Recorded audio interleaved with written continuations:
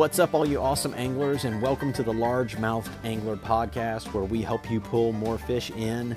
My name's Herschel. I'm the Largemouth Angler, and I'm going to be your host. I know that bass fishing is hard. It takes a lot of time that we don't really have, so I'm going to be here to teach you all the tips and tricks that you need to make the most of that little time and just catch more fish. Today, we're going to be talking about pond bank fishing and the mistakes that you're making. I am an urban angler, and there's a ton of small retention ponds and community lakes, as they call them, all over that are fun to fish. And I want to go over with you today some basic things that are super key when bank fishing at a pond. Some of you are probably going to be giving me the face palm and can't believe that I'm saying some of this stuff, but I cannot tell you how many times that I see people making these same mistakes, not catching fish, and me just going right in behind them and catching fish just by following some simple things. So here's my top common mistakes to keep in mind when bank fishing at a pond. Fishing a pond, it really starts before you even leave the house. So take a look at how you're dressed. Are you wearing your favorite chartreuse fishing performance shirt with that awesome logo or picture that shows everyone how much you love fishing? Good. I need you to take it off. Put it away. What you really need is you need to wear something dark, or to be more specific, clothing that kind of matches what you're going to be around. Think of like the fish looking up at you from underwater. Match the color of the sky that day, or the trees and stuff around you. My favorite color is camo, but you don't have to wear just that. Many times I'll even wear black or blue, like a running shirt, because it's dark, but it also is cooler to wear because of the fabric. Another mistake that many people make is bringing everything in the kitchen sink. We get caught up in needing a different rod and reel for all these presentations, and that's all nice and everything when you've got a boat and everything can be stored away and you have it right then and there with you. But that's kind of silly to do with pond fishing. You need to make it easy enough for you to move around. Personally, I carry one rod and one reel, and it's usually a bait casting setup. That doesn't mean I'm going to knock spinning tackle or anything. I think that stuff's great because it can provide a good all-around rod too. But my personal favorite is my bait casting setup. I have a Daiwa Zillion TWS 631 gear ratio reel on it. I actually picked this up on Tackle Warehouse last year for just a little over $100, which is amazing because it was a $300 reel when it came out. The reel is a decent all-around speed that I can work with, and it's capable of casting some of my lighter tackle pretty easy as well. For a rod, my current favorite is my 7.6 medium heavy power moderate fast action custom rod that my friend Corey with Burns Outdoors built for me. But if I'm going to be fishing a pond that has more overhang above brush around me, I've actually got a 6'6" medium power fast action Shimano rod that is awesome, and I can be pretty accurate with that as well. I typically spool up my reel with braid, and if there's anything that I need fluorocarbon for, I just tie on a leader. But I don't always do that. Sometimes I do go straight fluoro all the way. If you've got a good knot, you keep checking it, you'll be fine with a leader. So that's kind of why a lot of times I still stick with the braid. Whatever you do, get something that can handle many different setups. For tackle, I suggest getting a backpack or a bag, something that can just carry more than enough tackle. You'd be surprised what more than enough actually is. I keep all of my soft plastics in their packaging, and then I put them in a large bag inside that backpack. It shaves off a little of the weight, and that makes a big difference when you're walking a few miles. But as far as boxes are concerned, yes, I have a terminal tackle box. I have a box that has some top waters in it and some of my spinner baits. And I've got another box with some crankbaits along with my soft plastics. It helps that I have more than enough setups to do, and I don't have a super heavy bag. When I'm on a pond where I usually don't see many people, I'll really set this by a tree somewhere nearby me and fish a spot or two. And this way I don't have to always have it on me, but it's close enough that if I decide to change what I'm throwing, I can just simply go back and change out my lure. But I try and throw a pair of pliers in my back pocket, and that way when I do catch something and you're trying to get a hook out and you can't, It's not too far away from you in your tackle box. It's just right there on you. Another mistake that I see a lot of times is that you walk up to the pond and you just start fishing. I know, that's what I said. Many times I will see people just seemingly at random pick a spot and just start throwing out whatever they've got tied on. You can catch fish like that, but you can be more successful if you're purposeful about it. And so, what do we do to fix it? Well, here's the way that I approach a pond.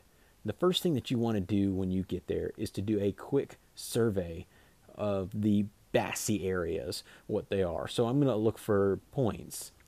So areas that stick out, lily pads, grass, logs, stumps, bridges, docks, water inlets and outlets. Bass are always on the lookout for cover, so look for cover first. This will also start teaching you to look for the little things. I do a lot of urban fishing in ponds that are man-made for drainage in these neighborhoods, although they're called lakes. And many times there's not a lot of cover. So you start looking for the littlest nuances because that's where they're going to be. And you look for the thing that is just a little different from everything else. Another thing that I look for is shade. A lot of times this is created by the surrounding trees and they can make it hard to cast, but the shade gives the bass some of the same feelings that other bits of structure do as well. And this can change throughout the day. Now that you've picked your spot, let's walk there. You know, when I was a kid growing up with my dad, he would pitch a fit at my brother and I when we walked through the woods. He'd always tell us to pick up our feet. He taught us how to roll our feet so that we could walk quieter. And anytime we were around docks, he would do the same thing. I'm not going to go all crazy about being super quiet, but do approach in a stealthy manner. I mean, just realize that sound travels faster and further through the ground and through water than it does in air. Talking's okay, but thrashing yourself around and to get to that spot is not. The other thing I want you to be careful about is casting a shadow over the water. Ideally, you want to fish with the sun facing you, but that's not always easy. And if not, try to see if there's a tree or something else nearby that can hide your shadow for you. Once you're done fishing a spot, you want to walk away quietly as well. I suggest not walking alongside the bank, but out and away from the bank, then over towards the next spot and move your way back in stealthily. The other night, I went out for a walk with my family and we passed our little community pond, and my wife was amazed at how many fish we could see when we walked around the edge that were right up along the banks. And maybe you've gone up before and you've seen the swirls. Think about how far away you were when the swirls started and stopped before you got to that point. I find this to be about 5 feet or so from the edge of the bank, and this is typically when I start fishing.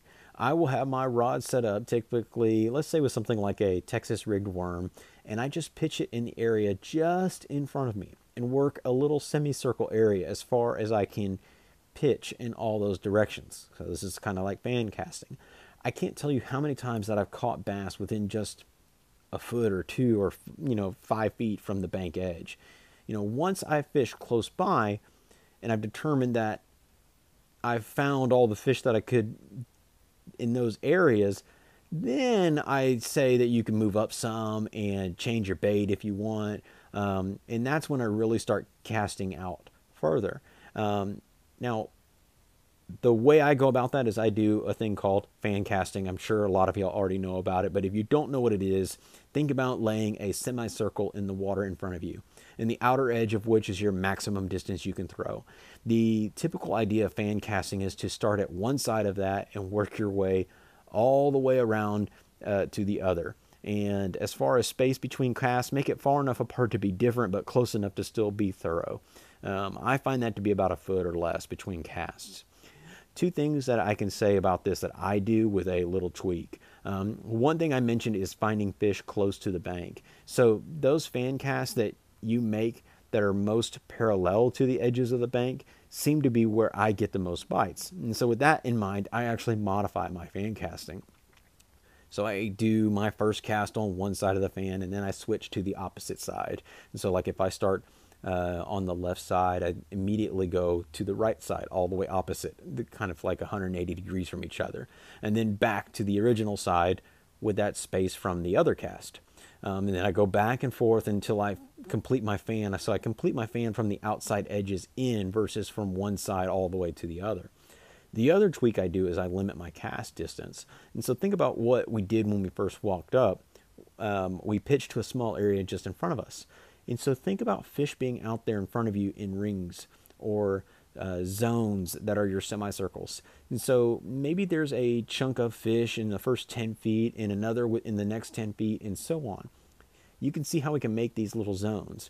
Well, if I can start my first fan cast parallel and throw something as far as I can, it's possible you might immediately get a reaction strike. And that's great. Hey, you just caught a fish. But what's not so cool about that is that when you catch that fish, you reel it in, you disturb all the water coming back to you and likely to scare off other fish along the way. So in other words, you casted 30 yards to catch one fish, but there could have been another one at 10, 15, 20, so on. So the beginning part of my fan, my first cast direction is that is parallel, is more like 3 to 4 or more. Just kind of depends on the spot. Maybe it's just a couple of, zones or whatever you want to call there. But that first is that initial pitch that we did walking up, and the second may be another one, another set of pitching once you get up to the edge of the bank, and then casting out a little bit further and so on. You need to be the judge of how far or short to cast, and then I repeat that with flipping back and forth to either side of the semicircle. And the last simple mistake that you're making is not analyzing what is going on. And what I mean is, did I get a bite? And if you did get bit, where? Did a recast produce the same results? Or do I need to throw something else out there to try and attract? Are you getting more reaction strikes as soon as the bait hits the water, or is it happening another time? If you change the style of what you retrieve, does that produce a different result? Be very purposeful about this. I'm not saying to be hyper analytical and take all the fun out of everything. I do want you to have fun, but pay attention to the clues that you're getting or not getting to make yourself more successful on the next cast. Thank y'all so much for listening. Remember, bass fishing is hard and it takes a lot of time that we don't have. So I'm here to teach you all the tips and tricks that you need to make the most of the little time that you have so you can catch fish more. So please be sure to subscribe to the podcast wherever you get your podcasts. Be sure to follow me on Twitter, Facebook, Instagram. Let me know about some more mistakes that you see made pond fishing. This is Herschel, the largemouth angler. Now go out and fish, because it's better to go out and not catch fish than it is to stay in watching videos that other people catch them.